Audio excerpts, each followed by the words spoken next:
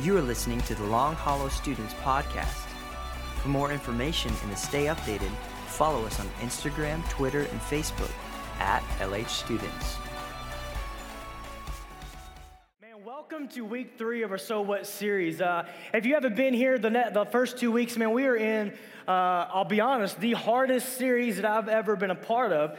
Not because I'm worried about it or it's hard to speak on because of nerves as far as communicating it, but it's just a hard message to talk about. When we talked about abortion week 1, if you were here for that, we talked about the importance of life and how all life is valuable. And then we talked about a very, very relevant topic last week, racism. And then we tied in bullying with that. And then tonight, we're going to talk about what I believe outside of next week is probably, I don't want to use the word most important, that's not correct because they're all important, but one of the most relative and probably hits home the most out of any of these for all of us in the room. And I say us because I'm linked in with this topic tonight, and I'll explain more in a second. But when we think about the idea of anxiety, depression, and then suicide, because suicide is often a result of a depressive state. It's a reaction to, most times, depression. It really hits home for us. And so, as I've said every single week, I'm going to ask that right now, we don't know who in here is struggling with this. We don't know who is in here that has somebody that's very close to them who is struggling with this. And so we want to be respectful for that. And so just things will be said, things will happen, and I just ask you to just be cautious of how you make facial expressions or laugh at certain things. So what I will do, you've done a fantastic job, by the way. Can I just brag on y'all for a second? Y'all cool with that? Yeah, that's fine. Clap for yourselves. You're Gen Z. Y'all do that, right? So you've done a great job of being respectful on these topics. And so thank you for that. And so...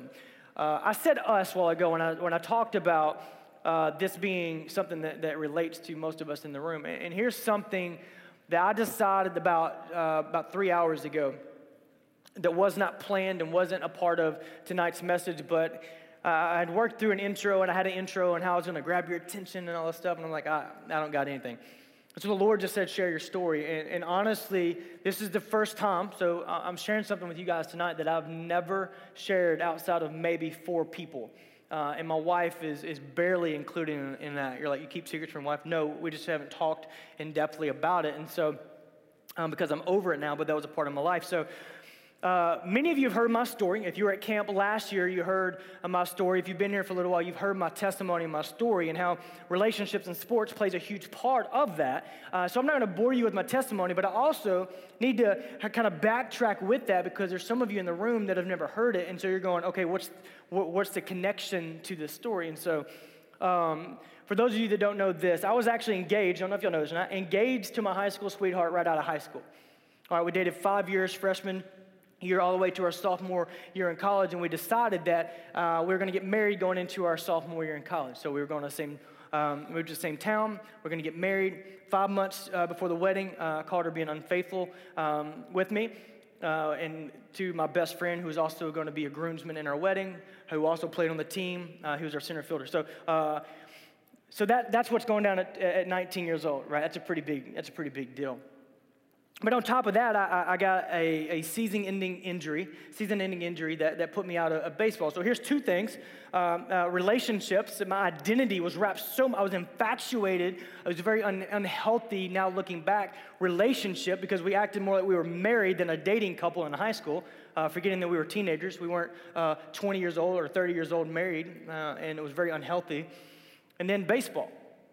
My identity was wrapped up in both of these things, and so here I am, 19 years old. And I'll never forget, and here's a part of the story that I've never told before, and so bear with me. I'll never forget being in the most dark, heavy place I've ever been in. And it was really uncomfortable for me because here I am. I've always been a confident person, not cocky or arrogant, but just an athlete, you know what I'm saying? So I had confidence. You're like, whatever. And I found myself for the first time having no clue what I was doing.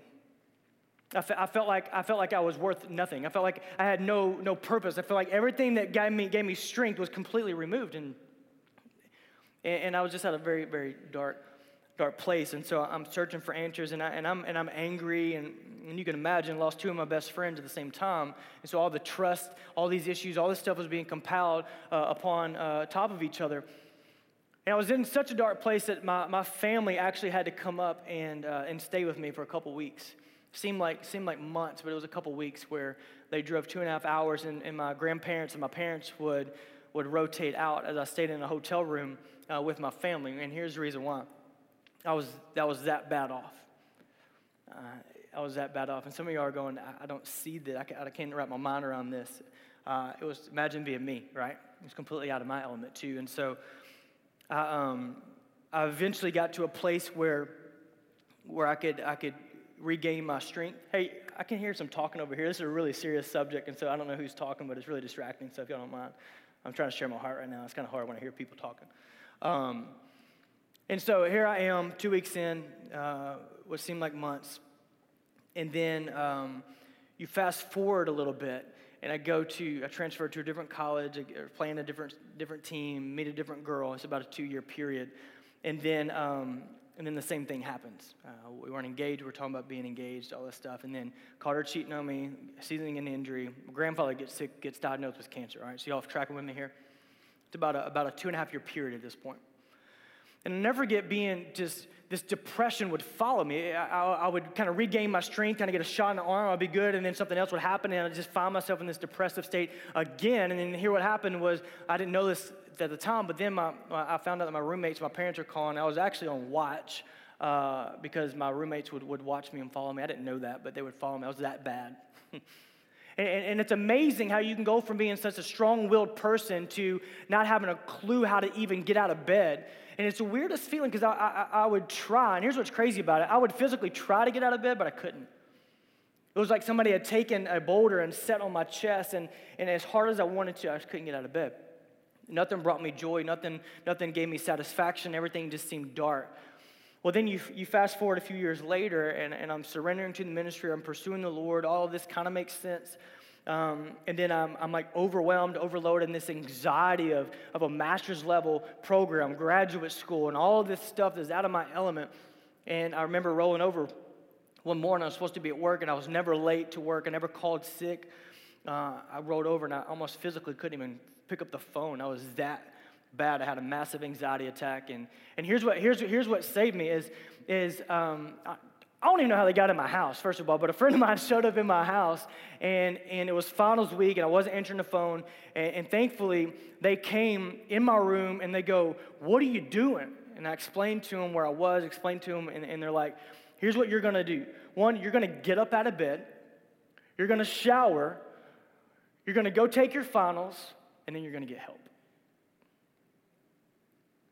For the first time, somebody recognized that I was not in a good place because I hid it so well, but then all of a sudden it comes to the surface and somebody was willing to say, "You need help."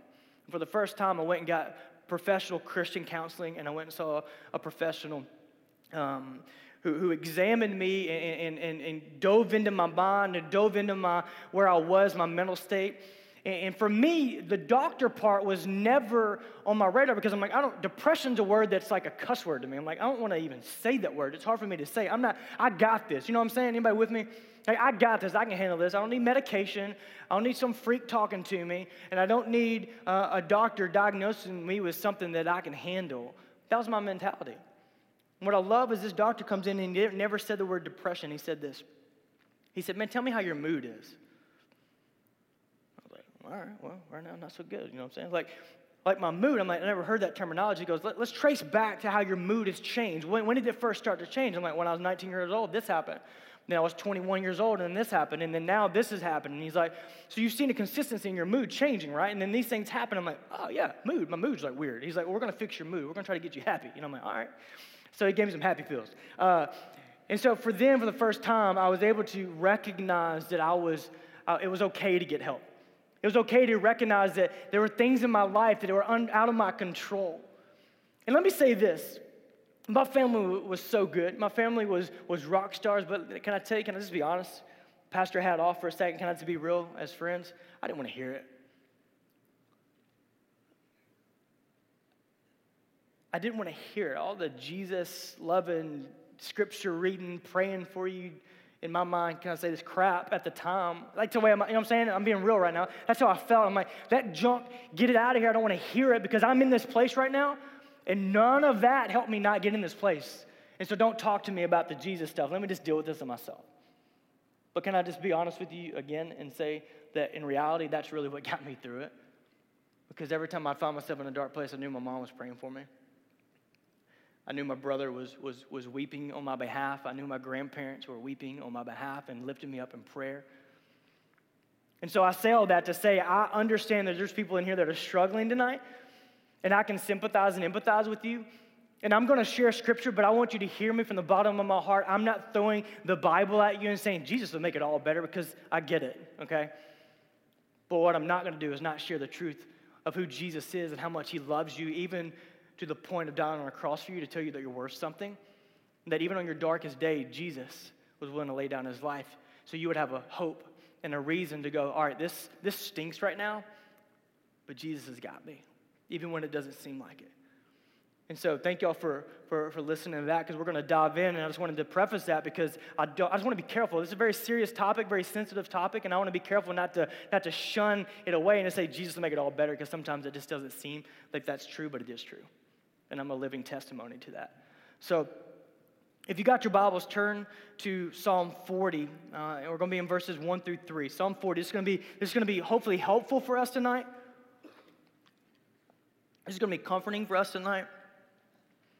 You see, this passage brings me so much comfort and strength as I think about my own battle with depression, and thankfully that's not something I battle with anymore. It was kind of past tense, but those anxieties begin to come, like when I'm about to preach over it, you know what I'm saying? So I've been anxious all day. But listen to what King David says.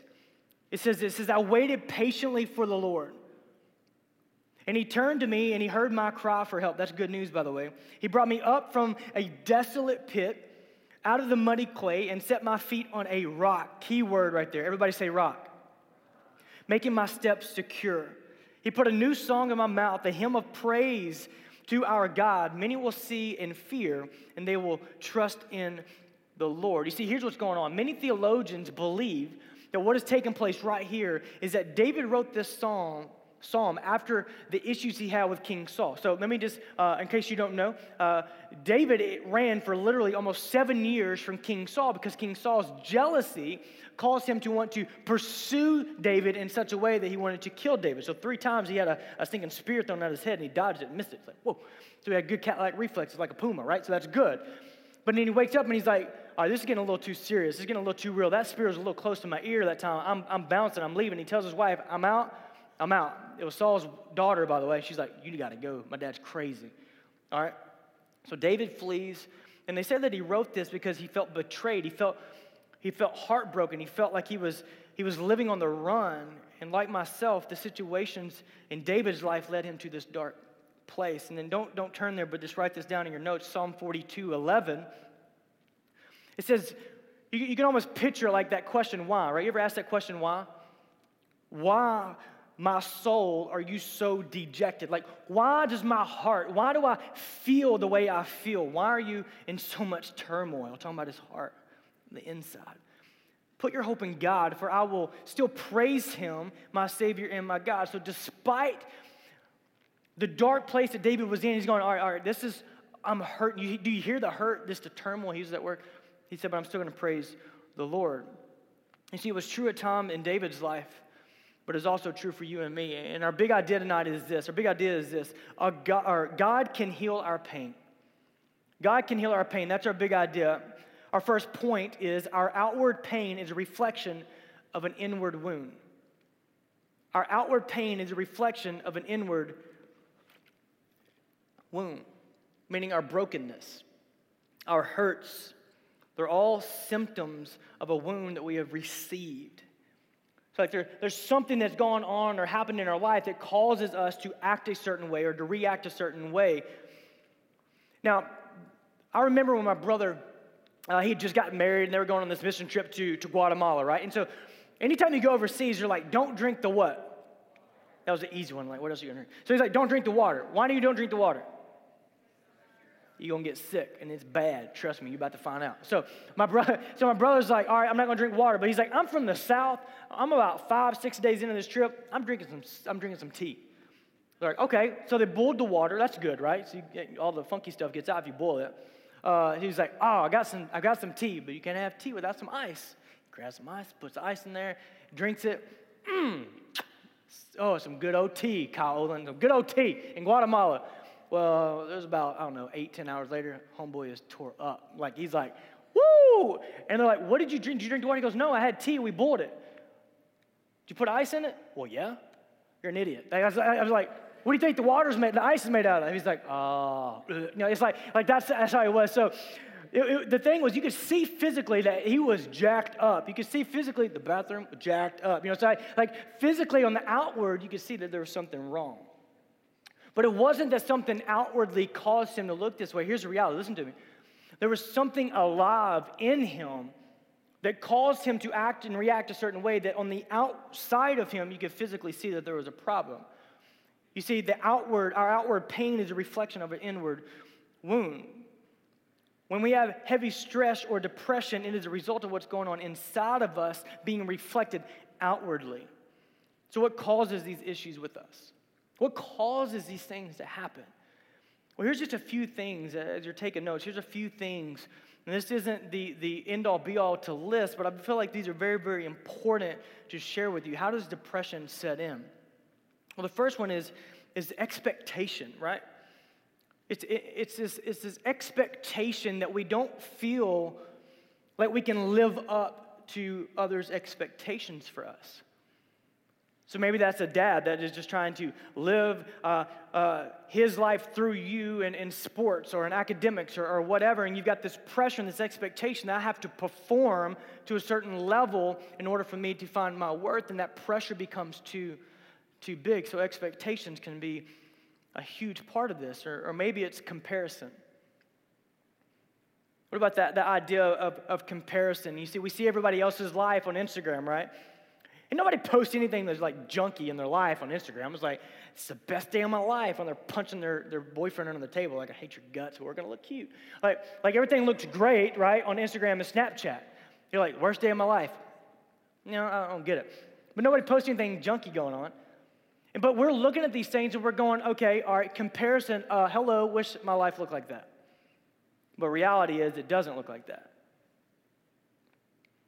And this anxiety begins to set in because of comparison. And then thirdly, maybe it's experience. And I think this is probably one of the most overwhelming. And then one of the most, for me, this is where I was when I was telling you my story. It was this experience. And the experience in our life has this lingering residual effect. What do I mean by experience? Maybe your parents split up. And because your parents split, you've carried that burden, you've carried that stress and that anxiety inside of you like it's your fault.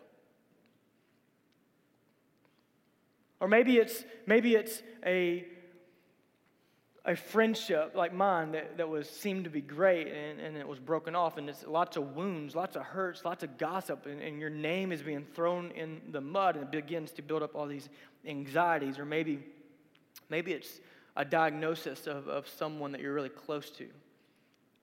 Like for me, my grandfather getting diagnosed with cancer is a really big deal for me, and I carried that. Like that stress and that anxiety built upon the other things that happened. So maybe it's an experience for you, something's happened in your life to build this anxiety. But then there's also the possibility, and this is a real possibility, I don't want to overlook this, that there's a chemical imbalance. You see, there's not always something that's happened outwardly or something that causes an inward anxiety state or depressive state. There also can be a mental issue, and I don't mean mental as in like a degrading mental issue, but a legitimate mental diagnosis going, there's a chemical imbalance happening in your body. And it's the word serotonin. And the body has this when it has this consistent stress over a long period of time, it begins to become depleted of that serotonin. That serotonin is crucial because it helps regulate your mood. It helps regulate your social behaviors, your appetite, your memory, your sleep, all of these things. There's many things to that, but without the sufficient amount of that, then this mental illness, if you will, begins to set place. So there's multiple ways that anxiety and depression can set in. These are just a few, but whichever it is, if any of those on that list hit you tonight, whatever it is you're going through, I want to continually point you to Scripture, like I said, because, I didn't want to hear it in the moment, but I'm so glad that it was being poured over me. And so that's what I'm going to do tonight, is constantly remind you of God's great love for you. And to share verses with you like this, that He heals the brokenhearted and He bandages their wounds. Or John 10:10, it says that a thief comes in to steal, kill, and destroy. Jesus doesn't come to steal your joy. Jesus doesn't, hey, I'm mad at them, so I'm going to cause this to happen to them or their family. Jesus doesn't work that way. He says a thief comes only to steal, kill, and destroy. I have come so that they may have life and to have it in abundance. Remembering our big idea, God can heal our pain. So our first point is this: our outward pain is a reflection of an inward wound. Our second point, write this down: know your weaknesses. This is huge for all of us. And I tell people all the time, Jeremiah comes on staff, and I tell him, I said, bro, this is a us thing, not a me thing. I need to know my weaknesses. If there's anything in my leadership that I'm not aware of, please tell me. It's called a blind spot for a reason. We must know the things that lead us to doubts and temptations in our life. And how else will we defend ourselves if we don't know how to grow? I want to show you just a quick video clip, and then I'm going to expound upon this. So check out this video clip. Maybe it'll be familiar to you.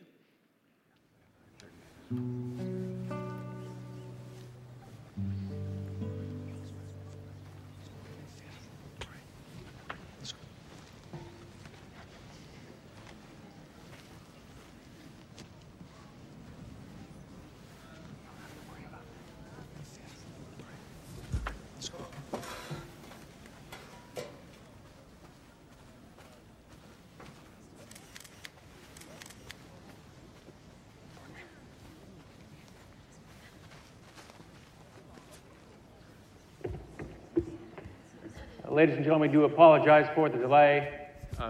It was a very close race, and we needed to be sure. But we can now announce that the first ever California State cross-country champion team is McFarland.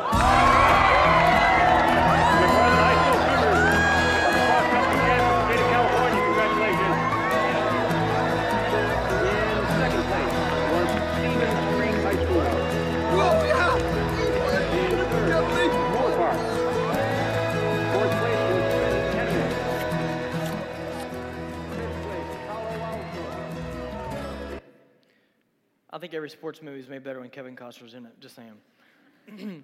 And I got really nervous. I thought they were about to start making out, but whatever. So, McFarland USA. Anybody seen this movie? Fantastic movie. It's a great movie. And here's what just happened. The first ever cross-country championship team, period, was McFarland. And here's what happened as a result. This is the ending result, but here's what happened in the first race. They went to their first track meet. They were so excited. They were running like 15 and 17 or 17-minute 5K miles, 13 to 17 minute 5K miles, or 5K. That's a pretty big deal. Like, I'm not a runner, but I feel like that's pretty fast, all right? I'm still sitting at home eating Doritos or something. So they're running, all right? And so they're flying, and they start their first track meet or their cross-country meet. They're running. They're just smoking. But at the end, they wind up coming in dead last, and here's the reason. As they were training, they only trained on flat surfaces. So when they got to the real meet and they had to go up the hills and down the hills, they were exhausted, they were wore out. And so here's what happened. They recognized that their weakness was hills. And so that weakness, they began to train, and they found a place that they could run, and it would be harder, and it would be more hard for them to run. And so they actually turned their weakness into a strength. And as a result, they became one of the best cross-country teams in the whole state of California. All because they recognized their weakness and they became a strength. You see, here's the thing. When we see our weaknesses, we're able to grow in those areas. We're able to grow stronger in our faith in those areas and more secure through staying in God's Word. That's why God's Word is so important here tonight. We're able to grow because God gives us the growth we need. And if you're like me, I want it to happen like yesterday, right? Anybody been in a place where they're like, all right, Lord, I'm praying, I need you to do it now. You know what I'm saying? Like when things happen, we're like, all right, God, I'm praying, I know you can do it, but if you could do it tonight, that'd be awesome. That doesn't usually happen. Now, I don't want to be like the bearer of bad news, but most of the time in my life, it's like it takes a little bit of time. It took me years to get over some of the stuff that I had been through, but giving our weaknesses to God and expecting them to change overnight is an unrealistic expectation. But here's the truth tonight, students. Healthy things grow, but they grow slowly. You ever had a pot roast in a crock pot? Sweet Jesus. Like, that's a lot better on low for about 8 hours, Miss Debs, versus you put that joker on higher in the oven or something dumb like that. It's going to be tough and nasty, right? Healthy things grow. Good things grow slowly. Think for a moment. Anybody been to like the Redwood Forest or been to Yosemite Park where you see like those massive sequoia trees? I've never been, but I want to go. Like, I love that. These things grow for hundreds of years, and they're extremely tall, and they're extremely large, even to the point where you can drive vehicles through them. But that didn't happen overnight, right? It happened over time, and they're tall, and they're healthy looking. You can tell that they're healthy looking, but it didn't happen overnight. It's a process for them to grow slowly so they can become strong, so they can become, because their weaknesses, actually, their roots aren't very deep. And because they're not very deep, they interlock their root system with each other to hold each other up. So the point here tonight is identify your weakness. You have to identify your weakness. So I'm going to ask you a question. Maybe you write this down and you answer it later, but let me ask you a question. What is your anxiety? Or let me rephrase that. What causes your anxiety? And what can you do about it? So what causes your anxiety and what can you do about it? So what do I mean by that? If it's social media, guess what? Delete it.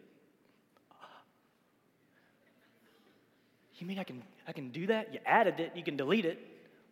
Oh, but I can't do that. I don't understand. I don't understand you guys. I love you, but I don't understand you.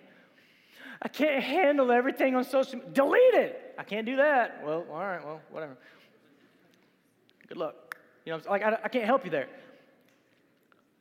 I had a friend of mine who is a grown adult, who is a married woman with kids, and she had to delete social media because here's why. She would find herself scrolling through Instagram while her husband's at work, and she would see these pictures of, remember, everything's perfect at home, right? Everything's perfect on Instagram, of these husbands bringing their wives flowers when they came home for work or taking them on these fancy dates and cruising. She's like, what? My husband's just working, providing for the family, you know, where's my flowers? Like, and she came to her senses and realized, my husband loves me so much. And all I do is feed myself doubts because of social media and comparison. So she deleted it. And it's been one of the best decisions that she's ever made. If it's situations you can control, do what you need to do to control them. If you find yourself stressed out like I was in college because I'm not prepared for my test, because I studied about 20 minutes before that joker, like, procrastination is something you can work on. So if that's causing you stress, then figure out ways to figure that out. Or maybe it's simple things in life. Maybe it's your friend group stressing you out to the max. You don't want to let them go, but you realize that they're the ones that are the distraction for you. They're the ones that are causing you the anxiety and the depression. And so maybe it's time to let them go. And guess what? Let me tell you something. Y'all ready for this? Y'all lean in.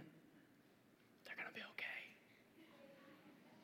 And you're not going to know them when you graduate anyway. Just saying. The one friend I kept up with after high school, I don't even talk to him anymore. So there you go. There's that. Forget all your friends. I'm kidding. Don't do that. But do you see what I'm saying? Sometimes the things that cause us the most stress, you're like, I can't let go of it. Dasani makes me break out in hives, or I'm going to keep drinking it. Let it go. And I'm telling you, you'll be a whole different person. And once we've identified these things, how can we grow strong in our weaknesses? This brings me to my third point. You ready for a third point? A third point is this: stay in God's Word. Stay in God's Word. And remember that time, I didn't want to hear it, but man, there's verses like this that just fire me up. Psalm 119, 105. Write it down. Psalm 119, 105. You all ready for it? Say yeah. God's Word is a lamp that guides our feet. How about this one? Hebrews 4:12. You all ready for that one? The sword that we carry into battle. Or Matthew 24:35, it is enduring and will never pass away. I love this quote that Eli Moran and Jeff Borton spoke the other day. He said this: if we are going to experience the goodness of God and the sturdiness of God, we must build ourselves upon Him, upon His Word. Simply put, we must spend time with Him. Mind-blowing, right? God's Word puts things in perspective. And what I mean by this is things, you guys good over here? Y'all track with me? You don't even know I'm talking to. Y'all good? All right. So what I mean by this is this. Things that seem so big and so large actually become very minute. Because what are things that we think that God can't even handle, we go, wait a second, no. I ran a stop sign. I got pulled over. I'm freaking out. But in reality, it's not God's fault. You ran a stop sign. Or maybe it's a situation with your parents that you go, God can't even fix this. And you start blaming yourself and you go, the reality is, no, God can. But that's a result of my parents. It's not a result of myself. See, God's word puts things in perspective. If we go back to Psalm 40, verses 1 through 3, I love this, and we read it now. And David says, I waited patiently for the Lord. Remember when I said it doesn't happen overnight? He says, I waited patiently for the Lord. And guess what? He turned to me, and he heard my cry for help. So God's listening to you. Even though you don't feel like he is, he's listening to you. David says so. He brought me up from my desolate pit, saying that God rescued me. He pulled me out of this darkness. He pulled me out of this situation, out of the muddy clay, and he set my feet, I love this, on a rock, making my steps secure. He put a new song in my mouth, and you see it twist, and it begins to praise God. A new song in my mouth, a hymn of praise to our God. Many will see and fear, and they will trust in the Lord. It is good to know that our God is strong even in the weakness. Isn't that good news? Even in the deepest, darkest place that you may be in right now, that Jesus is good. And it's awesome to know that he hears us when we cry, that he's listening to us, and he has compassion, and he's willing to lift us up. But he doesn't just leave us up and leave us there. That's the good news. He's not just going to lift us up, put us on a rock, and say, all right, good luck, go get them. He's going to do this. As verse 2 says, he set my feet on a rock, making my steps secure. And that rock reference to David is actually referenced in Psalm 28, verse 1. And it brings a little bit of clarity to this. He says, Lord, I will call to you. There it is again, my rock. Do not be deaf to me. If you remain silent to me, I will be like those going down to the pit. So he recognizes that, Jesus, I need you. God, I need you because you are my rock. You are the security that I need. And what we see here in the difference in these 12 passages, and 12 Psalms, is first calling out to God, saying, if you remain silent to me, I will be like those going down to the pit. And then eventually God hears him, pulls him up. And from the very weakness that he was struggling with, God pulls him up. But there is also an important word in 28 and 40 that describes God being the rock, being the security, being the firm foundation. Like the rock is strong and sturdy, so is our God strong and sturdy, willing to hold you in the most terrifying winds and the most terrifying storms that may come our way. Students, do not walk out of here not understanding that God can heal our pain. And that's not to overshadow your pain and your struggle right now, but God can heal your pain. He may just be saying, just hold tight. Just hold tight. And so in closing, I want to share this with you. We want to help you. So if you're in here and you're going, this is me, I'm struggling with you, I had any clue what I'm going through right now, you would freak out.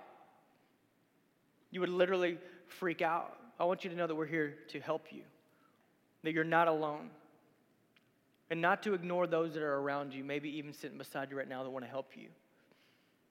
You know, it reminds me of a story I heard a long time ago, and I don't even know who told me this, but it was a story of this man, right, who was stranded out in the ocean. Maybe you've heard this. Stranded out in the ocean. And he's praying to God. He's saying, God, I need you to rescue me. God, I'm going to drown. God, would you send, would you come and rescue me? And all of a sudden, there's like a boat that comes by, and he's like, do you want help? No, I'm good. I'm praying to God. He's going to help me. All right. Boat leaves. God, I need you to rescue me. God, I need you to help me. And all of a sudden, this helicopter comes flying over to, do you need help? I got it. God's got me. He's going to come by and help me. And then another person comes. The dude drowns. He gets to him. He's like, God, where the heck were you at? He's like, I sent a boat. I sent a helicopter. I sent many people, but you chose to ignore them. You see, a lot of times God puts people in our paths, and God has allowed people to come into our life for us to simply ask for help, just like me. I didn't want to ask for help, but when I did, It was game-changing for me. See, I would never have come out of hiding if I would never have gotten up and begun to move. But it's hard to do this when the world clouds our minds, right? It's hard to do this when we hear, well, if you're depressed or if you got anxiety, then there's ways to cope with that. And so we turn to things like cutting. And I understand there's some in here that's you're down to the point where you're like, nothing else is working. I don't feel like anybody's listening, and so that's what I'm going to. Or maybe you're like, yeah, medication was helping for a little bit, but then it turns to over-medicating. You see, medication's good, but over-medicating is a different story. But we see this all the time. The world says, cutting is okay, over-medicating is okay. Then you turn to something like an eating disorder or whatever it is. All of these things you try to, from the world standards, try to take away the pain and to relieve the pain for a period of time. And then, worst case scenario, you turn to Satan putting doubts in your mind, and you think the only other way is to take your life. And so I'm not ignorant to the fact that there's somebody in here tonight that maybe that's been a recurring thought. And all the things I've said tonight, even with me prefacing my own story, you're going, once again, here we go. Jesus isn't helping anything. I've got it all figured out. And I just want to tell you from the bottom of my heart, that's not the answer. Because if there's nobody else in your life, I want you to lean in for a second. There's still a lot of people with side conversations and a lot of chatter going on. I'm going to ask you, please, please, will you do me a favor? Not for me, but for those around you. Please stop talking. Because there's somebody in here tonight that is hurting and needs our help. And I'd hate for you to be the person that distracts him in such a way to go, they don't even care enough about me to listen and be quiet. I'm saying that because I love you.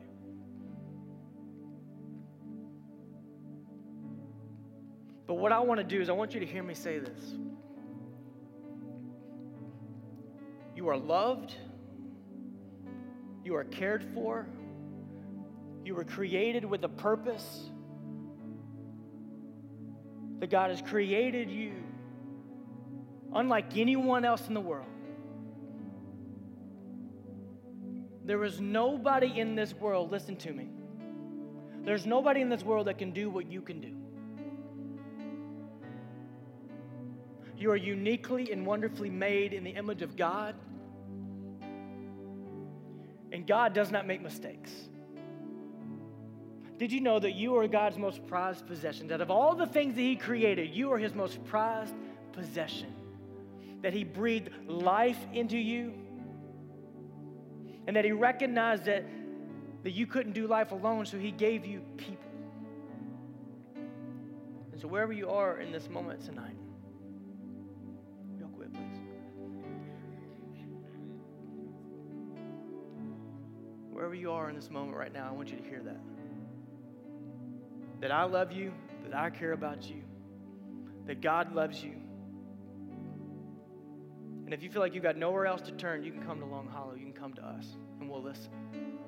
We don't have all the answers, but I promise you that we will be a shoulder to cry on, a person to talk to, and somebody to walk through this journey with you.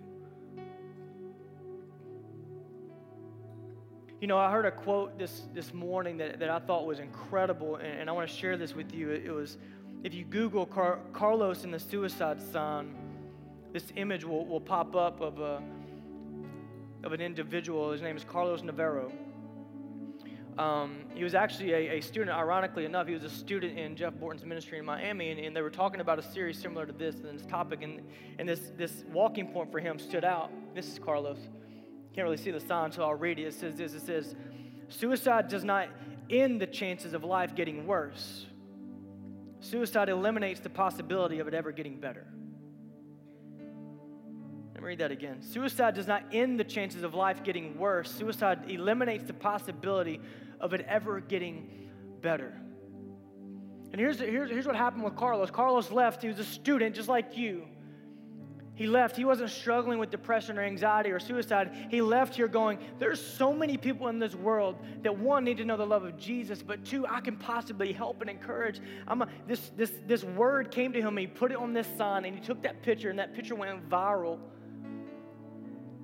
So much so that a bunch of celebrities began to get on board and post these pictures because of the awareness, trying to help and try to prevent suicide. And what happened is a lot of people, Shawn Mendes, a lot of musicians, a lot of people, we got another photo of just other people that got on board.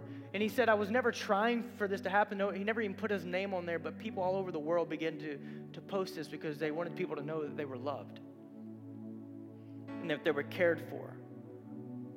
And if they didn't hear it from anybody else, they could at least see physically that there are people that were going, hey, listen to me. Suicide does not end the chances of life getting worse. Suicide eliminates the possibility of it ever getting better.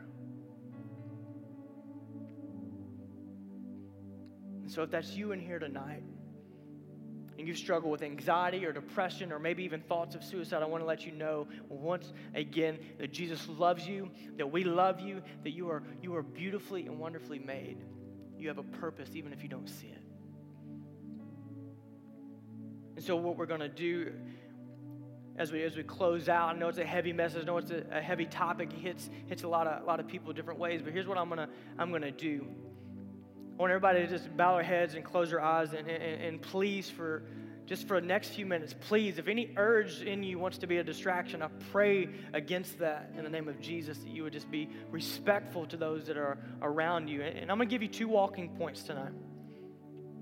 And they're on their sheets. You can take them out when you leave. But the 2 walking points are this. I want you to talk to someone tonight.